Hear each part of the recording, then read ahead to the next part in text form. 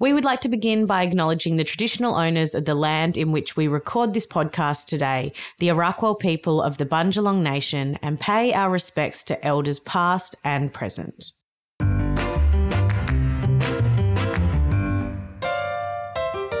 Hello, yummy mummies. Welcome to Beyond the Bump, a podcast brought to you by Jade Caldwell and Sophie Pearce. This podcast is targeted at mums, mums-to-be, and women in general.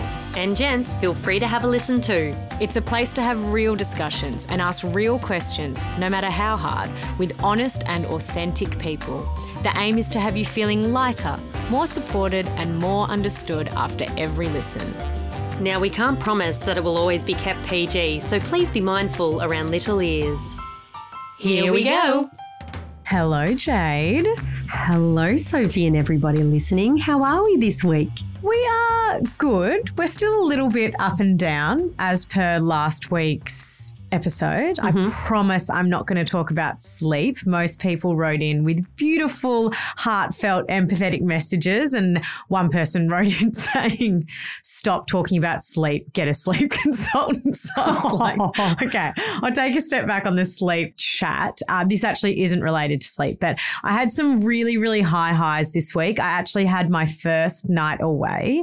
I flew down to Sydney and I went to the We Don't Have Time for This live show, which was absolutely incredible. Met so many beautiful bumpies, as you are now all forced to be known as. Congratulations, everybody, for having a name, everyone. finally. Yeah, you've got a new name. You're collectively the Bumpies, and we love you so much. And to everyone I met on Friday night, it was so, so beautiful to meet you. It was so incredible to go and watch. Did anyone miss me? Oh, no one mentioned. No, I'm kidding. Of course. They didn't know that I existed outside of you. And I did say we are our own individuals. We are allowed to do things separately. But yeah, it was such an incredible show. Was so immensely proud of Gemma and Kate. If you haven't listened to their podcast before, We Don't Have Time for This is so amazing. And the show was just really inspiring. Brilliant. So brilliant. And it was so nice to have a night on my own, to be reminded that I can do that. Leading up to it, it had been a bit stressful because overnight Nick had a few times offered Pearl the bottle just to give me some longer stretches of sleep. And during the day, she takes the bottle absolutely fine, no questions asked. I mean, obviously, I've spoken a lot about the fact that we've mixed fed her from pretty early on, so didn't think anything of it. I was like, cool, I'll sleep through the first feed. You give her the bottle. She started flat out refusing the bottle after hours. It was like daylight, she was fine. After hours, absolutely not. So we're thinking, shit, how am I going to go to Sydney? Because if I'm in Sydney and she doesn't take the bottle. He needed one of those meet the fuckers titty on him, where the granddad has that. I know, to trick her. And so we just started thinking, oh my gosh, what are we going to do? I messaged my brother and my sister-in-law and I said, can you just be on standby for Friday night? You might have to watch the older two girls because Nick and Pearl may have to come to Sydney with me if we don't get this sorted. Anyway, he realised he was only putting 3 scoops in, not 6. Oh, my God. So she was probably tasting it and going, yuck. What is this like diluted sewer water? You were like, lukewarm. It's like diluted milk. Oh, there's nothing worse. Dad. It's like when you try and add water to the kids' juices to, make them not as sugary. It just tastes like utter crap. So anyway, as soon as he was actually giving her a proper bottle, she took it fine and, had a great night away. She luckily didn't do that thing where the mum goes and they sleep through the night. She actually woke up 4 times that night. So I was actually really proud of her for not just deciding to sleep really well while I'm away. And so that was that. It was so incredible. But in terms of the not so good parts of this week, I've still felt quite emotionally up and down. I've been riding that wave a little bit, trying to go easy on myself, but haven't really been like a parent that I'm particularly proud of. Like I haven't really been not necessarily been proud of. I just haven't been how I normally as a mum. Like I've had a really, really short fuse, been incredibly impatient, no tolerance for anything, especially with the older two girls. And I don't know if they've been acting up more or if they've just been feeling my vibe or it's just been my tolerance has made me feel like they've been acting up more. But I've been so snappy. I'm not normally one to yell, and I've got nothing against people that yell. I know that kids push our buttons, but I just, everyone reacts to situations differently, and I'm not normally a particularly reactive person in any relationship, but I've been very vocal, reactive, very like taking things personally that the kids do. And it's like, they're fucking kids then, and to the point that the other night I was lying down in bed with the girls and Poppy turned to me and said, when they just do that, like decompressing at night, and she turns to me and she goes, Mum, did you know it makes me really sad when you've been getting really cross with me? You're like, well, be better. No, I'm kidding. I know. I was like, well, I've got an easy solution for that. No. But it broke my heart because, I've been telling myself, no, you haven't been that bad. Like, not bad. Bad's a bad word. But, I was like, no, you're overthinking it. You're being hard on yourself. And then she turned to me and said that. And yeah, I just haven't been myself in terms of parenting. And I feel like I've been feeling this way for a number of weeks. And I'm like, okay, time to actually try and turn this around a little bit. So can I just say something? Yeah. In our intros lately, you're overanalyzing absolutely everything. And I know that you are, but I still think that you haven't realized how much you do and how much life is at the moment. Like you have a baby that's still not sleeping enough. And I feel like when they get past that, 6-month mark, there's something in your brain that's like, I actually need sleep. Like I can't do this anymore. My brain doesn't function.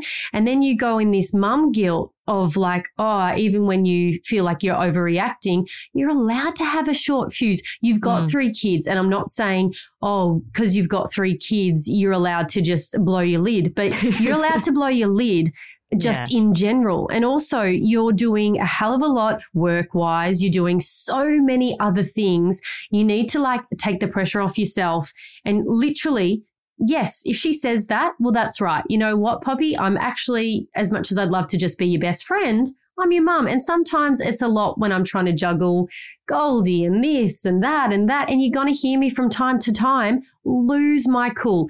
I do it so often now that no one even bats an eyelid. So I've actually gone over the other side of it. Poppy did go. It made me feel a bit better because Poppy goes, and Dad, when you yell at us, I get sad too. And I'm like, your dad has never yelled in his life. So I know that's just a blatant lie. I was like, good. I was like, he never yells. So I don't know when he would have made you feel sad from yelling. But no, I do agree. And I do feel like we've reached this stage with Pearl that she's so busy. She's not quite crawling, so she's super frustrated. I've reached the point where I'm like, oh, I might actually have to buy some toys for you. Like I've literally just been popping her on a mat and I'm like, here, have a Barbie. Have a saucepan. Saucepan. Have a piece of wooden pear. Like, and it's really just not cutting it anymore. And I think Nick and I have realized that every waking minute, one of us must be entertaining her. And it was almost like being left with her was the quote unquote easy child. And all of a sudden it's like, oh, wow, there's actually a lot of effort and output. And it's not physically possible for me to be entertaining her every waking minute. I've worked it out. What? This is literally another mini transition in motherhood. It is. You I are know, finding your new normal at 6 months. And I think that with the other two, it was 9 months. I remember at 9 months going, oh, wow, like I'm not directly postpartum anymore. We've really moved into a new phase. I need to reassess things. And I think just like she was eating 2 months earlier and she was this 2 months earlier. I think she's just hit this phase earlier. And part of me is so worried about the chaos that will happen when she starts crawling. But I do also think that maybe she will be a little bit less frustrated because she can get around. Yeah. And Nick and I have agreed that we're going to have to set up a mini prison, yes. Pen's a nicer word, for it somewhere because we have like internal stairs. She's now an animal in a cage. Continue. It'll be like at the top. I won't cover it over. You know, there'll be like breathing you can throw space food at the top. in there. I can throw a lamb chop in and she'll be happy. But yeah, I just think that, as you said, it's that new normal, that transition. Okay, we need to get her some toys that are appropriate for her milestone. We need to just realize that we're in another stage. So that's where I'm at. I'm like, okay, I'm sick of feeling crabby. Let's do something about this. You know that I'm very solutions driven. Yeah. And I'm like, I've felt out these feels enough. Time to do something about it. Well, there you go. And you know what? You figured it out. You're going to find some toys. And I think also when I was told in the thick of it at 3 months, someone saying it's your new normal, it was like this sense of relief. But I think sometimes we need to be reminded as parents that there are so many stages throughout that you are going to have that new normal mentality again and go, oh, okay, I need to be reminded this is a refresh again. This is a new this is something else that we need to go through, and that's okay. Yeah. It's a lot. Absolutely. It is, because I do feel like you get used to one thing and then all of a sudden, and look, I'm the biggest advocate for like, don't fix something if it's not broken, but I'm like, okay, you've had enough time to realize that whatever's happening right now is broken. Time to fix something. Oh, no, I know. So how are you? How was your week? My week was good. I can't really remember what happened last week. So it makes me think that not a lot has happened and I'm just plodding along. No news is good news. Yeah. But I'm up to my 3rd week of my made up health kick. And look, a few wheels have dropped off. I'm probably on a freaking unicycle right now, but it's good. I have found myself more balanced in the health terms of things. Like, yes, Friday I had a few drinks, and on Father's Day I had a champagne with Mum and Greta, and it was really nice. But I am Monday back to it, eating really well and doing all the things that has made me feel really good about myself. So I've just really liked that. And it's not going to be a 3-week thing. We're going to now, because I'm nearly at the 3-week mark, continue this for a longer period of time. I just mentally needed to get my head around that I could do something for 3 weeks. Haven't yet done it. We're not there yet. So we'll just see. So anyway, another thing, what else? We had Father's Day, which was great. We basically just watched my dad and Harry watch sport all day, and we cooked. It was so old school. We were like, what are we actually doing here? Anyway, they said it was the best Father's Day ever because they didn't lift anything but their jaw to eat. And that's about it. My low would be the piles of washing that is just everywhere in my house. That ended up pretty much being a high because that's how freaking high these things are. But I managed to slowly over the weekend, I'm not even folding anymore. I'm done. I'm just like I do when it comes out of the dryer on a Friday. Anything else gets squished and splodged. Otherwise, it just gets pulled out and I get stressed. Can I give a permission slip to all the people listening? Yes. Try and come up. This is something that's really helped me recently. Are there still loads of washing everywhere? Absolutely. Are things still not really getting put away? Absolutely. But this has really helped. I was like, you know what? Their clothes don't necessarily have to be in their wardrobe. So in our house, the laundry is downstairs and their bedrooms are upstairs. What they always do is come downstairs in their pajamas. We've got to get them dressed for the day. I'm going upstairs and downstairs going, is this what you want to wear? Is this what you want to wear?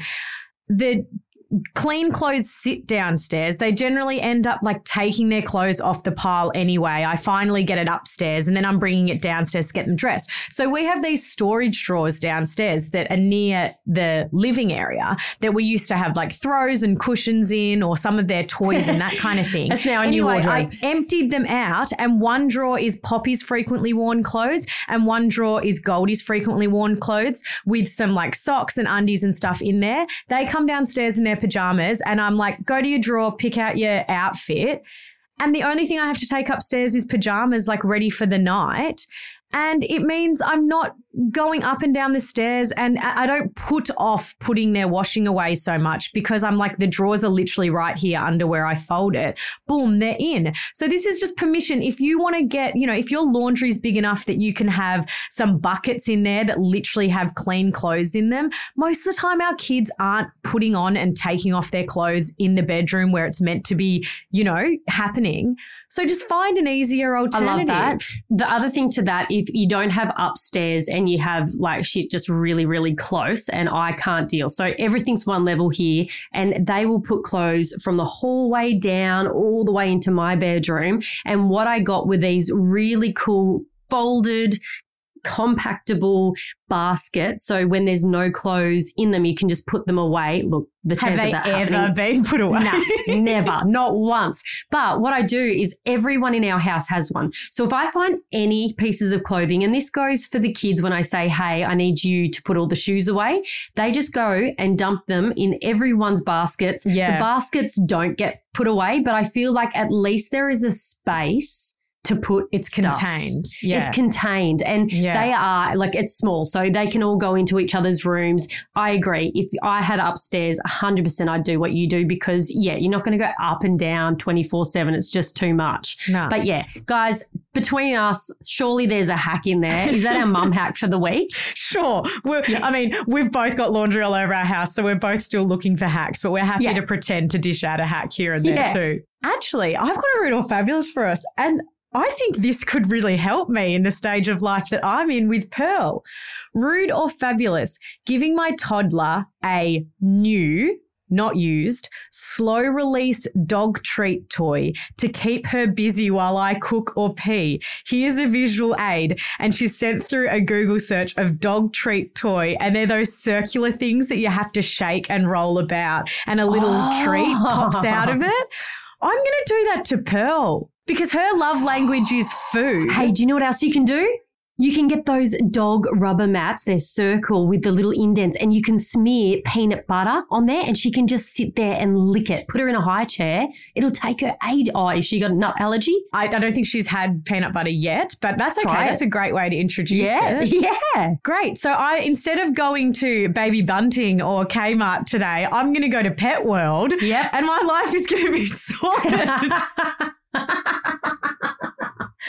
I love it. All right, getting into today's episode, this was a really beautiful chat. I feel like we both learned so much. This was with Hannah King, and she was talking about her journey and experience when her first bub was diagnosed with having cleft, so a cleft palate and a cleft lip. This is definitely an area that I don't feel like is spoken about much at all, because I personally didn't know much about it, but I'm sure this will really relate to a lot of parents out there. And even if it's something that you haven't gone through, I feel like you could learn heaps from the chat. Yeah, I definitely did as well. And she also opened up about her miscarriages and what she had to go through. And as common as it is it what, like 1 in 4? 1 in 3 to 4, depending on your age. So these conversations are still very rarely had.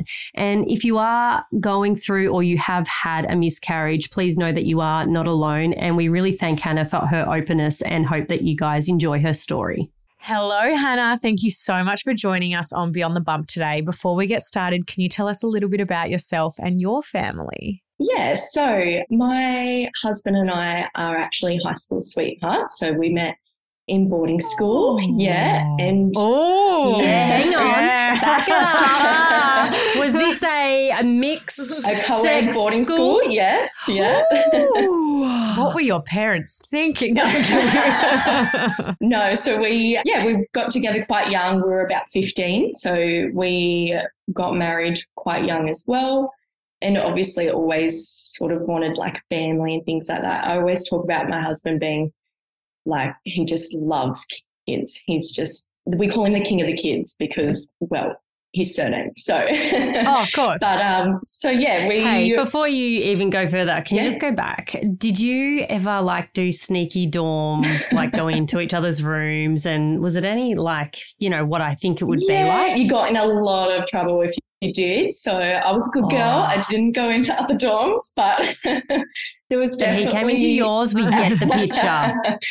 Got it. There was exceptions. Cool. I feel like now if there's anything about one another that irritate you, like neither of you have a leg to stand on, because it's kind of like you've basically been living together since you were 15. It's like you really had the time to make sure you liked one another. Yeah, exactly. And he went straight from boarding school to living together. So was also like a big transition of being like, so what are you capable of doing yourself? Because at boarding school, you kind of get mothered, but at the same time you don't. So he did well. Yeah. And I'm sure there was that transition period of like, we're allowed to go in any room we want. Yes, definitely. I actually think we probably would have gotten more strife if we were just going to normal schools, to be honest, because there's so much restrictions at boarding schools. Yeah. So you can't really go into dorms or whatever like that. Whereas at home, you might have them over or whatever, but it's none of that. So it's pretty strict.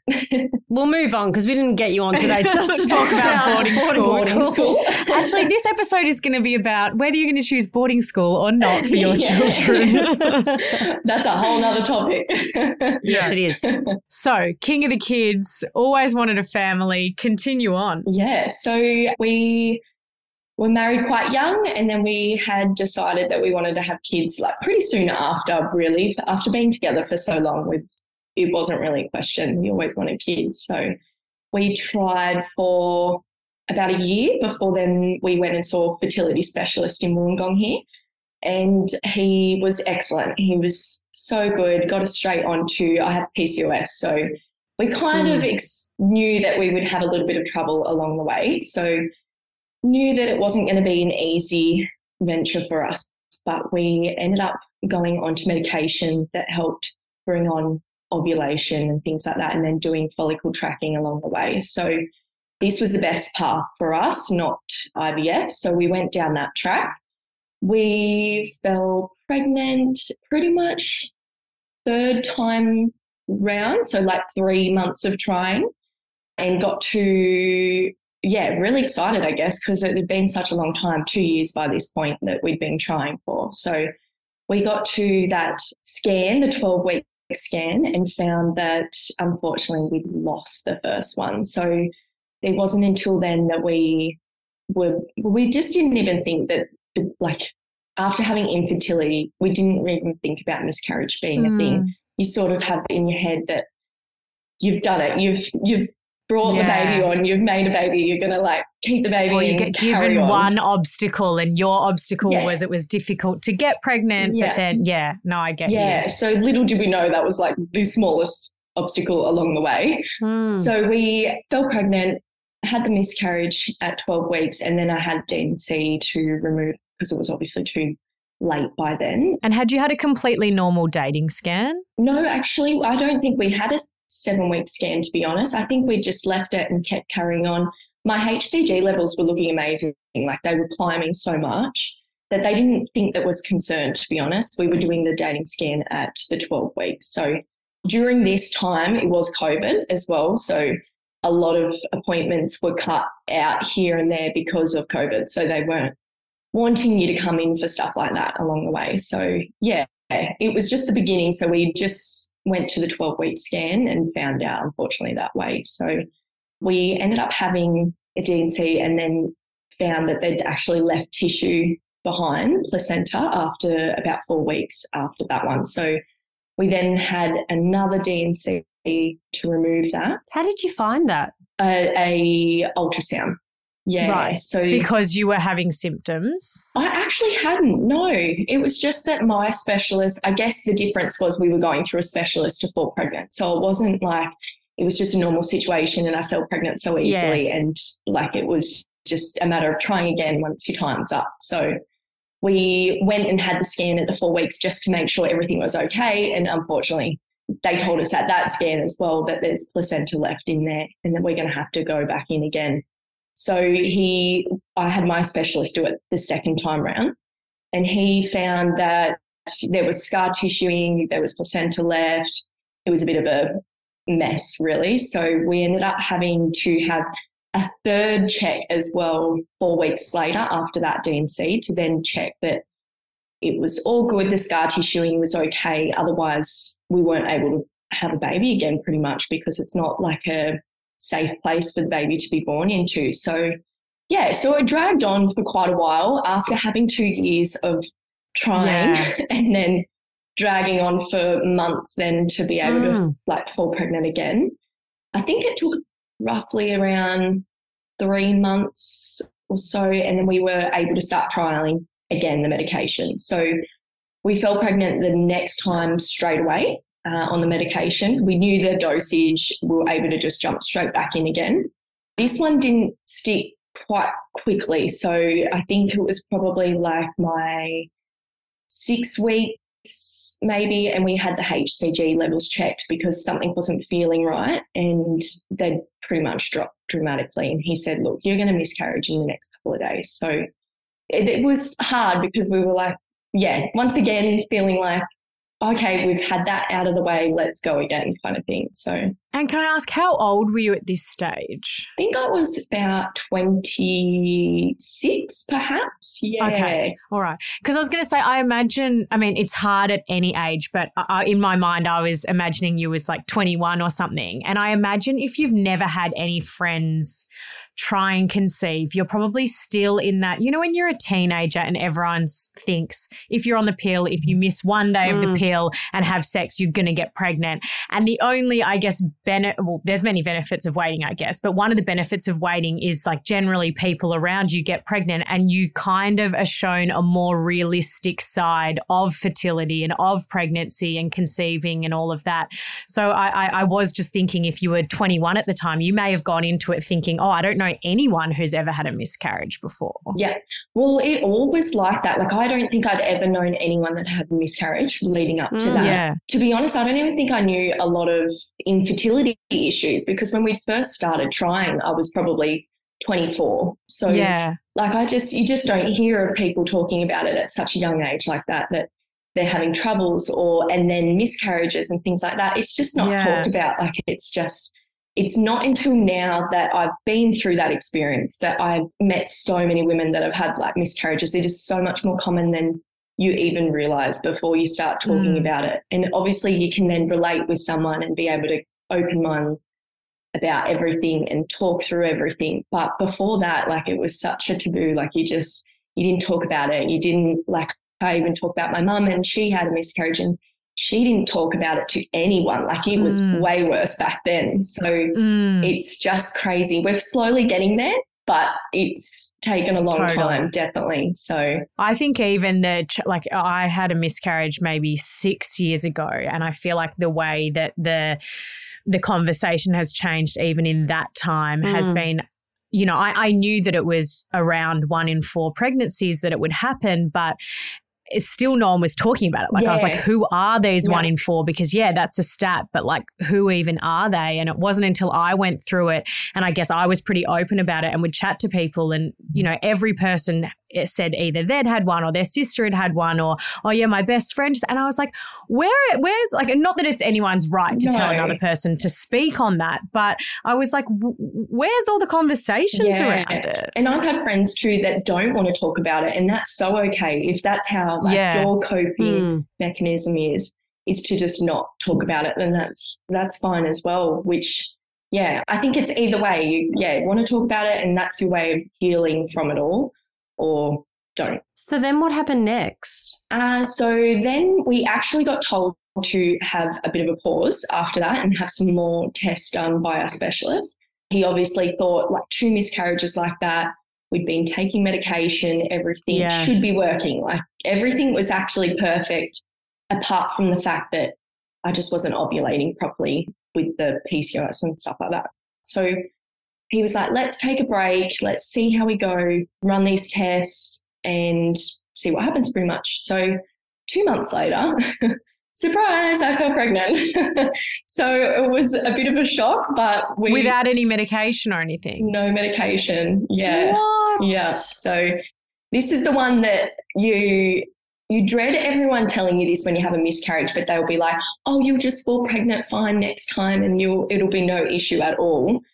And then I had that second miscarriage and I was like, well, that's not the case at all. You don't just fall pregnant and just carry on.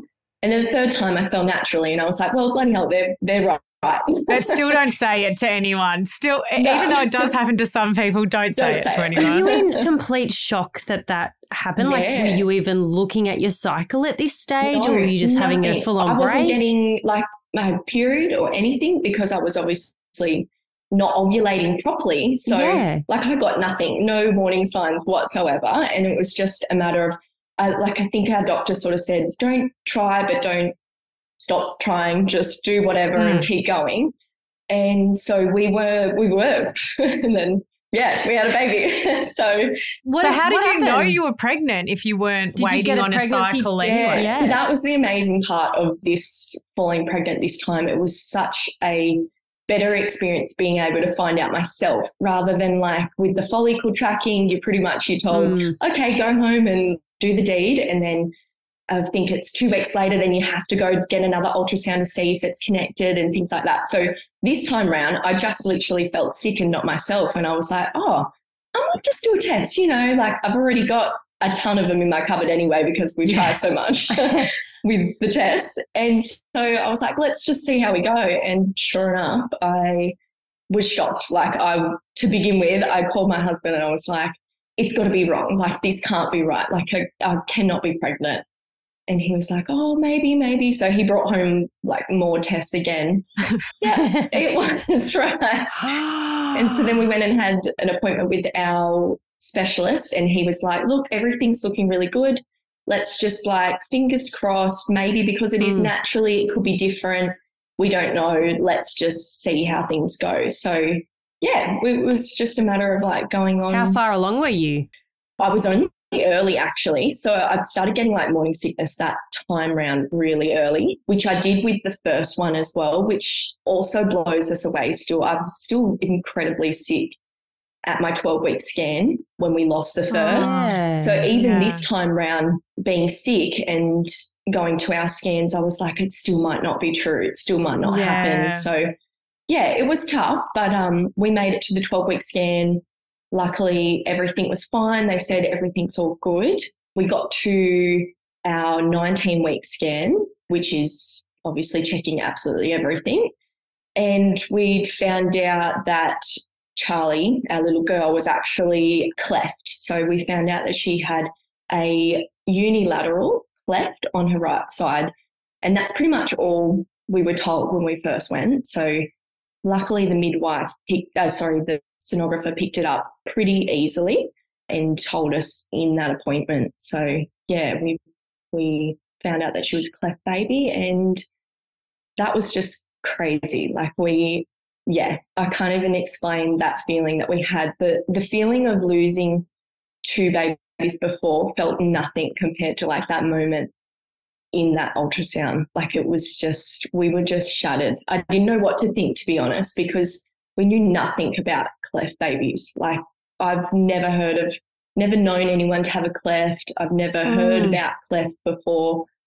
It wasn't something that we'd thought about. Like after having miscarriages, you just pretty much thought either the baby was going to survive or you're going to have your baby. So like there was no thought of like no in between, something being in between. So.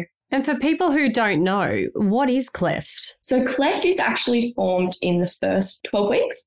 It's the part where the first 12 weeks is when the face is moulding pretty much. So when the cleft is created, it means that on that 12 weeks, it just hasn't connected together at the face. Right. So this is the last stage pretty much. So as of like 12 weeks, if your baby's cleft, there's pretty much nothing you can do about it. Like that is it. Like your baby's going to be cleft from that point. And is it just, does it come down to severities of how big it is, or is it just a more physical issue, or is it debilitating? Yeah, so there's bilateral and unilateral, which bilateral's the 2 nostrils and then unilateral's just one side or the other. Doesn't matter which side, it can just be one side or the other for each baby. And then there's cleft palate as well. So cleft palate's quite hard. At the time when we had Charlie, we couldn't find out whether or not she had a cleft palate. Cleft lip is what they say is sort of like a little bit of an easier situation because it doesn't affect their feeding, it doesn't affect their speech as much. It's like the better choice out of the 2 kind of thing, if you put it that way. But having a cleft palate, it's a whole nother ballgame, a whole lot of extra things that can go wrong pretty much. So there are 3 different things: cleft lip, cleft palate, and cleft. Yeah. So cleft lip. Cleft is an umbrella. Yeah, cleft is right? an umbrella for it. Yeah, pretty much. Yeah. Right. So Okay. if someone's saying to you that they've had a cleft baby or something, it's pretty much saying they've got one of the 3 types kind of thing. Yeah. Right. So there are babies that can be born too that are just a palate as well. So you might not be able to even tell that the baby's got a cleft lip in the ultrasound, like everything looks perfect. And then once they're born, they might not have a palate at all. So there's also that as well. It's not just lip and palate together. Wow. And so you knew going into it that Charlie would definitely have a cleft lip, but you weren't to know until she was born whether it was involving the palate as well. Yeah. So we only knew about the lip. And then at that point we actually got, so as soon as we found out that she had the cleft lip, we went up to Randwick Hospital where they have a cleft clinic. And so then up at the cleft clinic, they were able to take us through pretty much worst case scenario. So like we obviously knew at this point that it was where the lip was, everything about that wasn't the bilateral, which is quite intense, but we didn't know anything about the palate. So we had to pretty much learn how to feed the baby if it was a palate. You can't breastfeed when you have a cleft palate, but you can breastfeed if it's just lip, depending on the severity, obviously. But so we were going into it like thinking I'd always wanted to breastfeed. It was just my mum was a really good breastfeeder and I was like, I'm going to breastfeed too. And then we obviously got to this point that we were like, okay, this might not happen. So we learnt the bottle. They were amazing up there. They gave us so much information along the way. It was really daunting though to go up to those appointments, to be honest. Like it was COVID again. So everything was going into hospitals. It was masks. There was one point where my husband wasn't allowed to come in with me as well. And I was already like hormones running through my body from being pregnant as well as finding out this news. And quite an unknown news as Totally. well. I guess it's to some degree, but you really don't know what impact this is going to have. Yeah, definitely. Yeah. And then not knowing as well how intense it was going to be, like whether or not it was just going to be a lip or if it was going to be a palate. So we definitely went in there being totally convinced that it was just palate and lip, so that we didn't know any different. It was just going to be, and if it wasn't palate, then awesome. But so yeah, we ended up having Charlie at 38 weeks and she was lip and palate. So we then we actually were recommended by our cleft clinic to put them on to the boob straight up when they first come off, so that you get that bond and that connection. She's like, nothing's going to happen. She's not going to be able to get any milk from you or anything, but just to have that bond and that time together. So we did that first up. I actually collected that much colostrum beforehand as well, just to be fully prepared for anything. Go, mama. Yeah.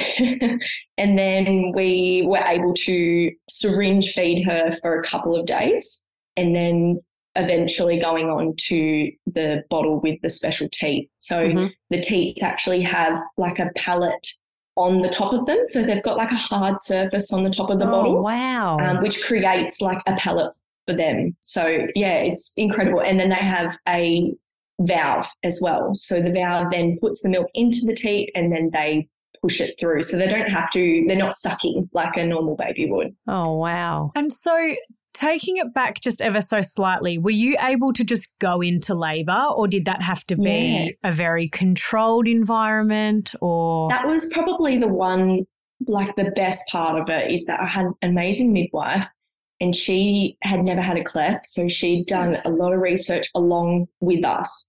And she was like, this is a normal pregnancy. We're doing this normally. You get to do anything you want to do. Even when the baby's born, we were told, like, we can do this. We know how to use the teats, everything like that. There was one point there where they wanted to take her away and put her on tubes because they didn't feel like we were able to do it ourselves and just not confident that we could do it.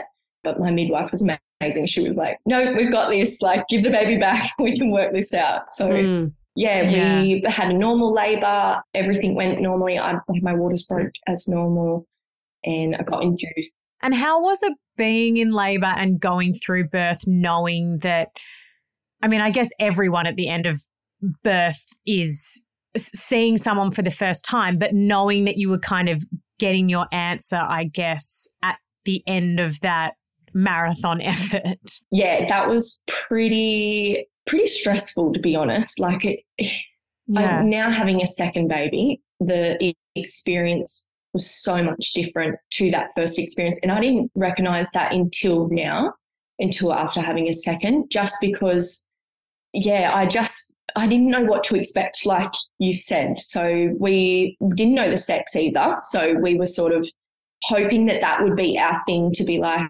oh, it's a boy or girl. Like that's our surprise, not so much about the fact that is she a cleft, she a cleft lip or palate or whatever. So we tried to keep that the surprise, but at the end of the day, that was the first thing that happened, was like she came out, a whole swarm of doctors came in, because it was quite uncommon for Wollongong to get a cleft baby. They don't get them very often. So, yeah, they were all sort of checking. Even when you do the really late 3D ultrasounds, can they not see? No. Well, they never were for us. I've recently spoken to other people and they were able to find out whether or not they had a cleft palate, but we were never told. So whether or not it was the way the baby was sitting, they could never get it or anything like that. But they just always said to us that, oh, we can't tell for sure that if it was going to be. So, we just went in with it being like,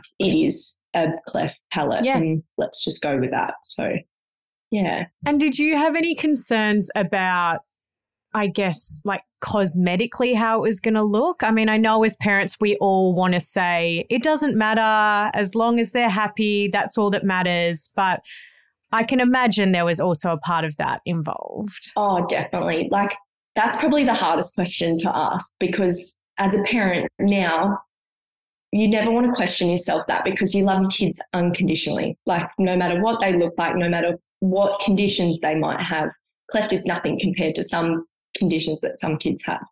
But there still was that element that I was nervous about how she's going to look, how she's going to be treated, that, at school, things like that down the track, how's she going to develop with this? So definitely it was probably like that 20 weeks then till I had her was probably the hardest 20 weeks, because I had to really get my head in the groove that this is happening. You're going to have to deal with the fact that you're going to be asked like, oh, what's wrong with her? And, oh, why does she look like that?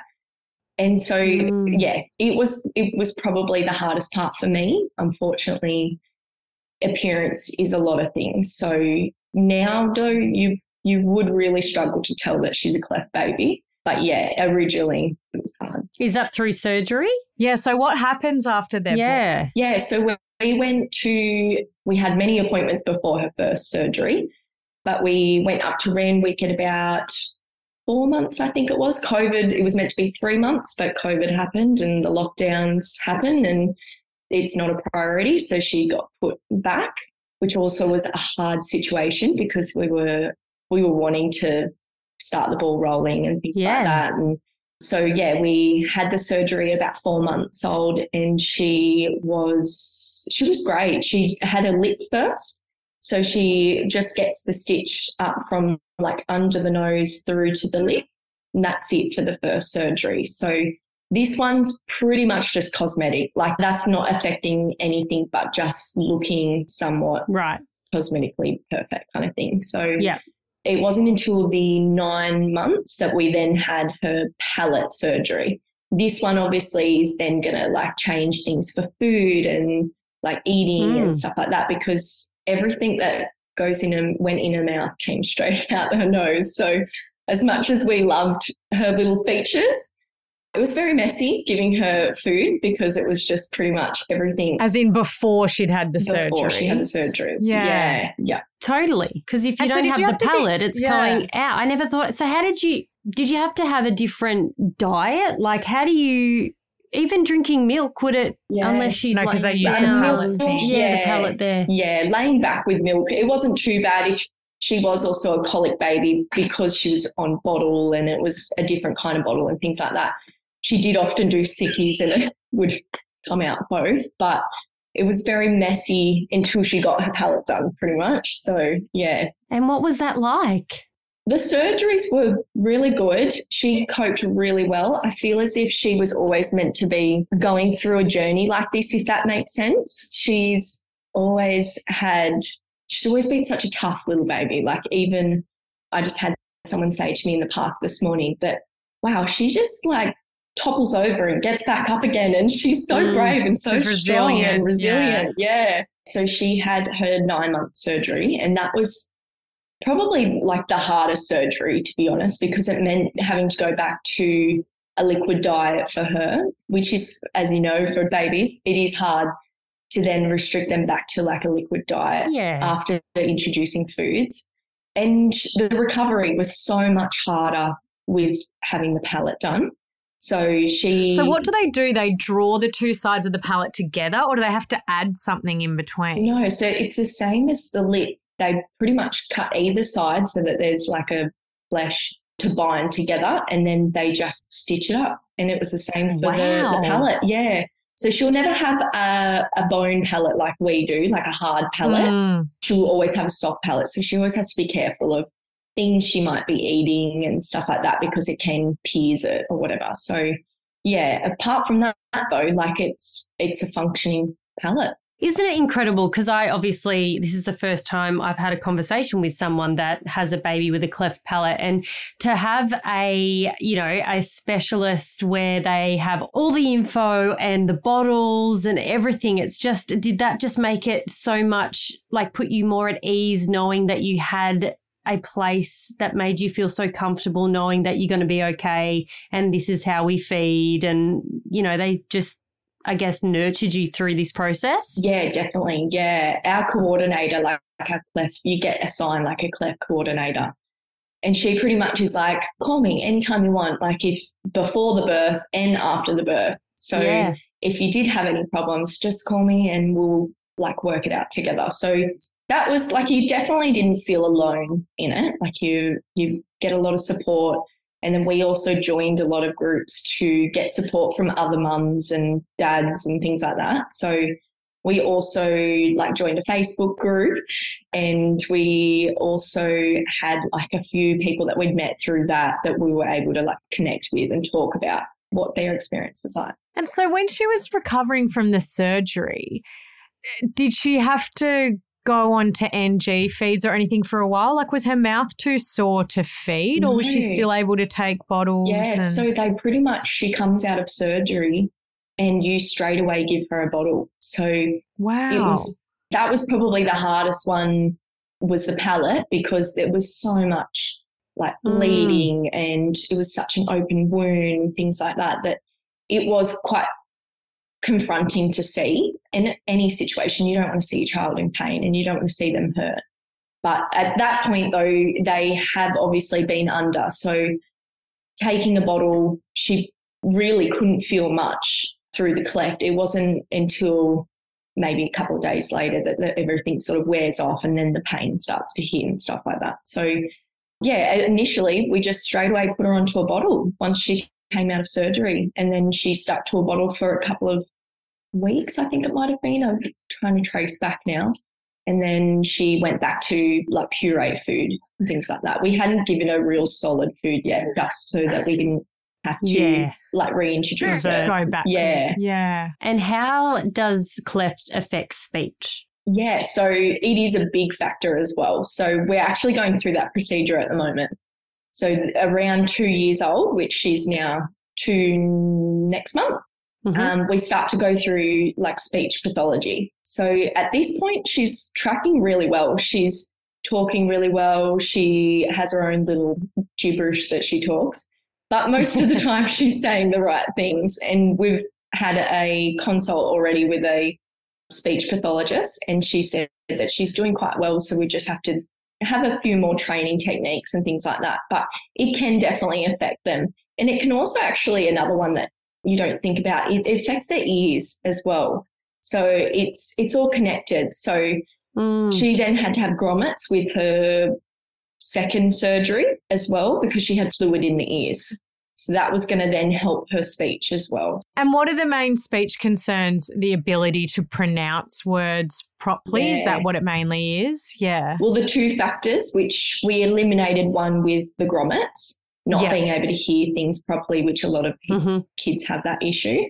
Then the next one was the using your palate to like say like D's and B's and P's and things like that.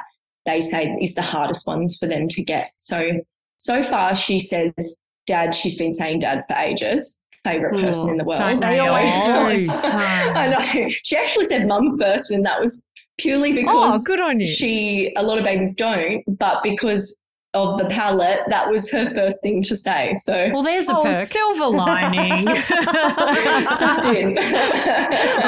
We honestly will take what we can get at this stage. Yeah. Now I wish she didn't say mum, but that's all right. Same. We'll take it. I remember when my first said Poppy for the first time, and I thought it was so cute. And then she got stuck on a loop for like 48 hours where all she would say nonstop was Poppy. And I was like, how do we make her forget this word? I don't even know if I like her name anymore. Like, I was just like, make it stop. Yeah. And so physically and aesthetically, does she have like I'm going to say a Joaquin Phoenix kind of scarring? Is that kind of what it looks like? So she's got quite a minimal scarring for her lip. You can hardly, a lot of people cannot tell unless I tell them that she's cleft. Oh, wow. But it's actually her nose that is the most noticeable, pun intended. And so she she actually has quite a wonky little nose and things like that, which we will down the track have to get surgery on. They can't operate on that until they've developed everything. So roughly around their late teens before they can get cosmetic surgery on their nose. And so that would be purely for the way it looks. The nose functions fine. Yeah. For us at this point, I think she will definitely need it because her nose isn't functioning great. She does probably only have about perhaps 20% out of that nose compared to the other side. So, when she gets sick, it's really quite hard because it's like the snot's got to go somewhere. So a lot of the time we're having to, do everything we can to keep it nice and clear and stuff like that. You don't even think about all the elements that it impacts. And we didn't either until you just work it out as you're going pretty much. So, yeah. And have you come across, or mainly just online, other people who went through a similar situation, or have you made friends in real life that have? So mostly it was online, And I did have a lot of people do the whole, I've got a friend of a friend that's got a cleft baby. Do you want me to get you guys together and you can talk? And to be honest, I love talking about our situation and I love being open about it, but I feel like I get enough talking to just my friends and family and stuff like that. I don't need that as much. My husband's probably more of a needs the reinsurance from someone else. He was actually the one that joined the Facebook groups and was reaching out to other cleft parents. Oh, good on him. Yeah, he's one of those ones that loves to know all the information. Whereas I like to hide under the doona and pretend like everything's going to be okay. It's okay. They both work. They complement each other. Exactly. And so you said that one of your fears was once she was born going out and about and the comments that people would make. Did that end up being a reality, or were people more respectful than you expected? Yeah, we put a lot of things in place before she was born to try and make that easier for us. So we did actually... We'd only told our family from about when we found out at the 19-week scan. And it wasn't until a little bit further on that we told then that small group of next lot of friends that we were having a cleft baby, more for emotional support than anything and to get us through those couple of months together.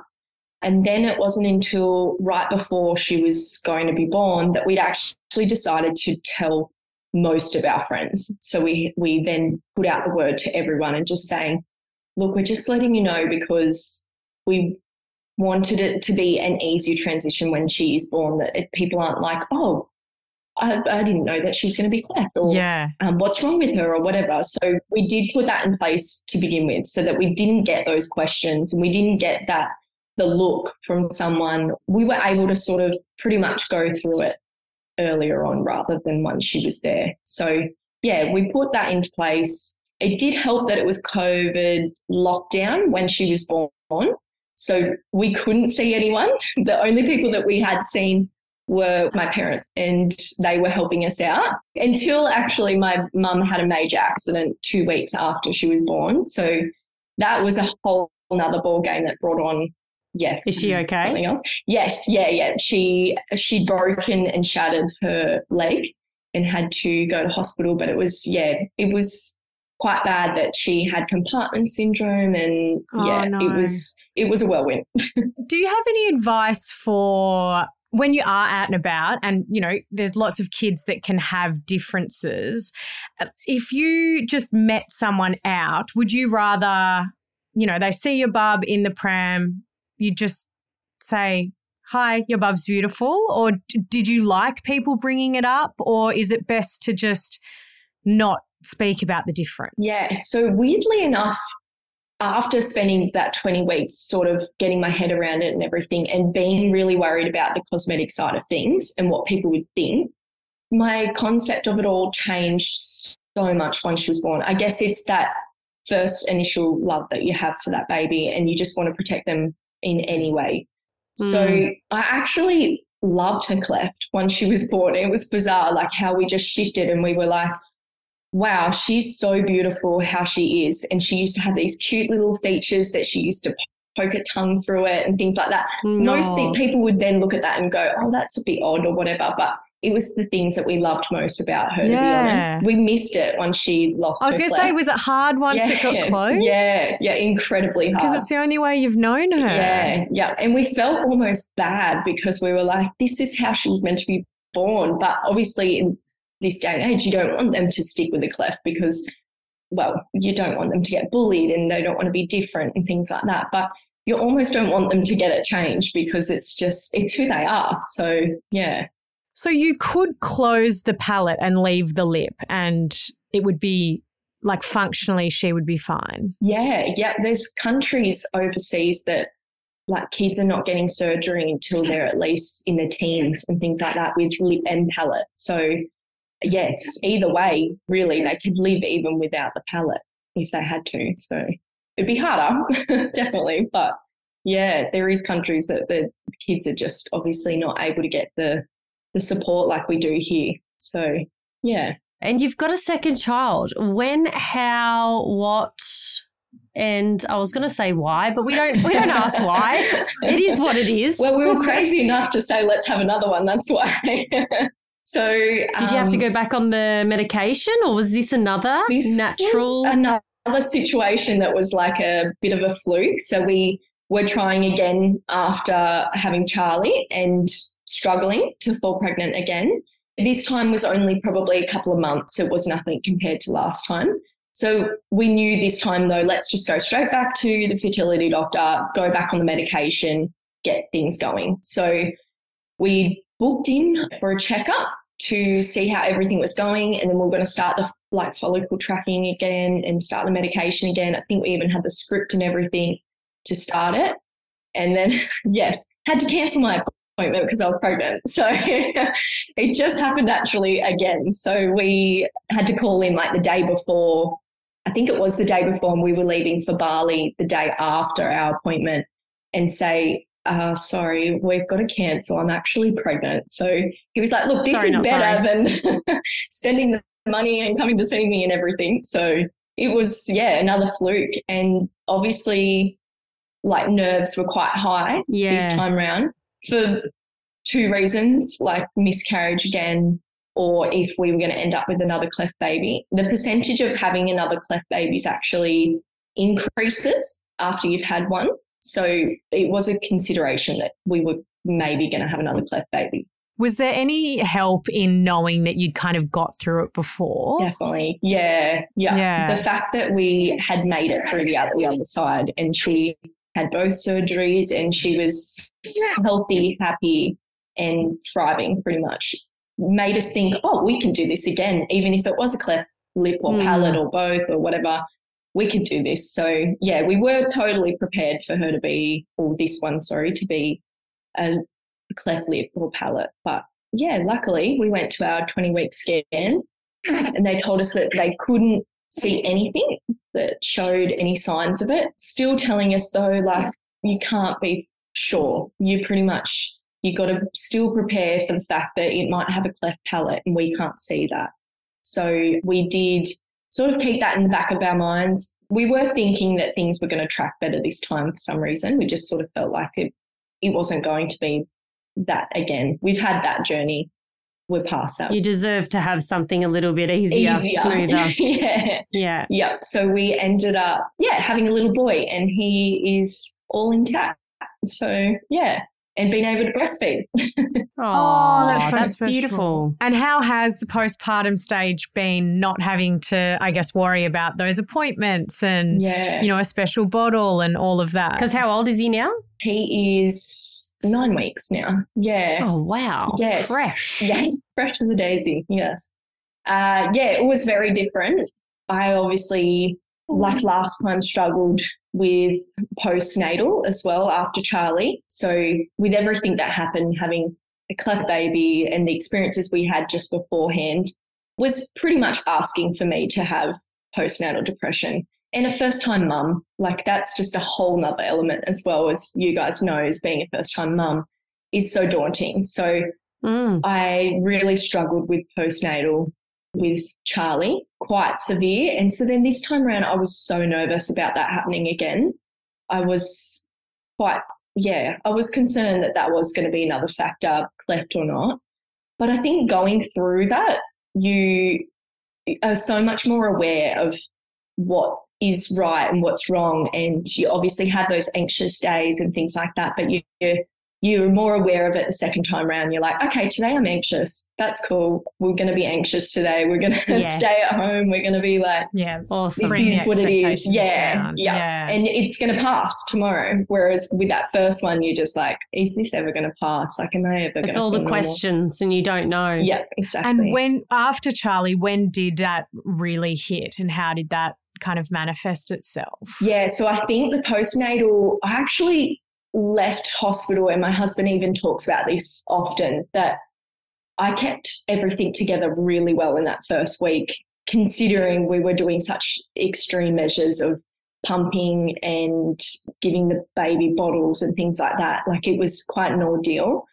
That first week I handled it really well. And then it wasn't until probably, the second week that my mum had the accident. Then we were, I guess, the come down of everything, coming home, things like that. And then we had another family member, my husband's dad also had to he came down to help us, and he had to go to hospital as well and get his gallbladder out. So it was just like a whole lot of things. And that was my moment. I think that was where I guess, anxiety's already so high, being hormonal and postnatal and healing as well.